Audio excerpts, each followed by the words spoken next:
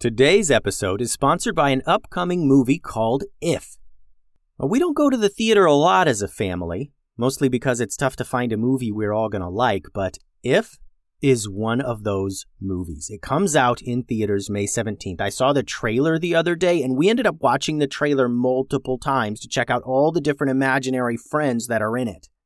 Some of them are what you would think an imaginary friend would be like, a nice-looking monster, kind of. But other ones are so random, like this one that's a knight and one's a dragon and one is just a banana.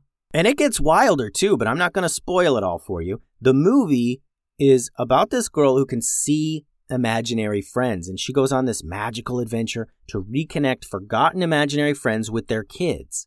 I know me and my kids are going to enjoy going to the theater for this one, and the cast has tons of our favorite performers like Ryan Reynolds, John Krasinski, Maya Rudolph, Matt Damon, Jon Stewart, Sam Rockwell, Emily Blunt. John Krasinski wrote the movie inspired by his own kid's imagination to be funny and exciting for all ages. It looks like a real slam dunk. The movie If releases in theaters May 17th, and we are totally going, so check it out.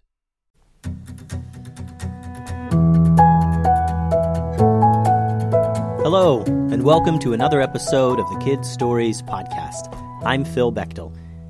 Today, I want to give a shout out to Ellie Steen from Seattle, Washington. Thanks so much for listening, Ellie. Today's episode is a special one. It's an origin story. An origin story is one that tells us where something or someone came from. I did one for Master Momo a while back, and today is the first episode of Ben Ben's origin story. Now, we don't know much about Ben Ben outside of the Valley Town Dojo, and now we're going to learn a little bit about where he came from, and we're going to learn about an important person in his life, his sister Stella. This series is called Lo-Mein Mansion, and I hope you enjoy it.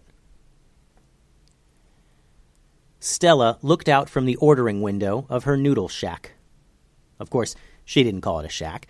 She called it a mansion. The Lo-Mein Mansion. Best lo mein noodles in town. Best on the entire island if you ask anyone who's had it. The Lo-Mein Mansion was located just outside of a town called Elmwood. This town was medium-sized, with a few thousand people living there, but lately people had been moving away. So many people had left town that yesterday, Stella only had one customer all day. "You know, we need to think about leaving," said her brother, Ben Ben. "Word is the fighting is getting closer to Elmwood. It won't be long." Before Stella could answer, a friend from on the street said, "He's right, you know, Stella." It was Fred Mays. Fred had lived in this town his entire life. He was one of Stella's best customers, and now he was leaving. Just packing up all his things and getting out of town. "The fighting is too close. The Gloops will be here soon. I'm heading down to Port Town to catch a boat out of here, and you two should come." "We can't just pack everything up and leave," said Stella. She hated the idea of just leaving Elmwood. Her and Ben Ben had a good thing here. They were comfortable. "Well, you certainly can, too," said Fred. "I did it, and it's certainly better than staying in town. The Gloops are taking over the island, and Elmwood is next." The Gloops landed on the island a few months ago. Before they arrived, there were no battles or armies or anything. It just wasn't needed. But the Gloops were intent on taking over the entire island and making it their own. Each Gloop was like a colored blob. It was translucent, so you could kind of see through it. They rolled around, and they held weapons, and they wore armor, and they could certainly fight. Ever since they arrived on the island, they'd been taking over town after town, kicking out the people who lived there, and then more ships came, full of more Gloops. Some people had been fighting them, but there were too many. And Fred was right. They'd probably be to Elmwood soon. Ben Ben had been trying to convince Stella that they needed to leave for weeks. But she wouldn't budge. Now, the town was nearly empty. Everyone they knew was gone.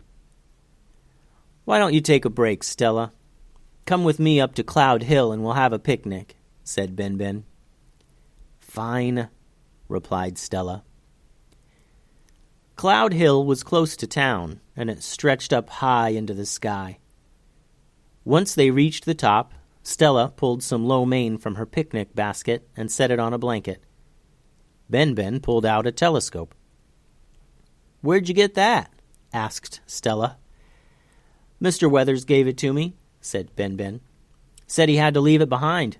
Couldn't carry it and all his other stuff." Ben-Ben set the telescope up and pointed it north. Stella began eating her noodles. "Come look," said Ben-Ben. Stella huffed and put her eye up to the telescope. What she saw caused her to drop her noodle bowl. Gloops. Hundreds of them.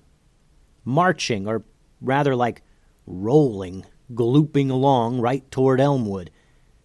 They were far away, a few miles, and gloops were quite slow. "They'll probably be here sometime tomorrow," said Ben-Ben. "Do you think they like lo mein?" "Very funny, Ben-Ben," said Stella. "I don't want to go." "No one wants to go, but we have to. We can't stay, Stella." She knew it was true. She had everything she needed here in Elmwood. Her restaurant was doing great. She had friends. But now, she knew it was time to go. She pulled the telescope up to her eye one more time and looked at the gloops rolling along in formation. An entire army, just hundreds.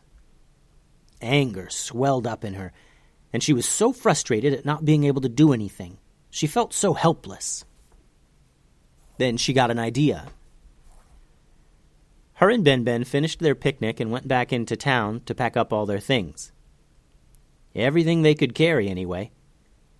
In the morning, Stella began her routine by cooking up batches and batches of lo mein. She filled bowl after bowl, and Ben-Ben helped place them all at the picnic tables in front of and all around the noodle shop. It was all part of their plan.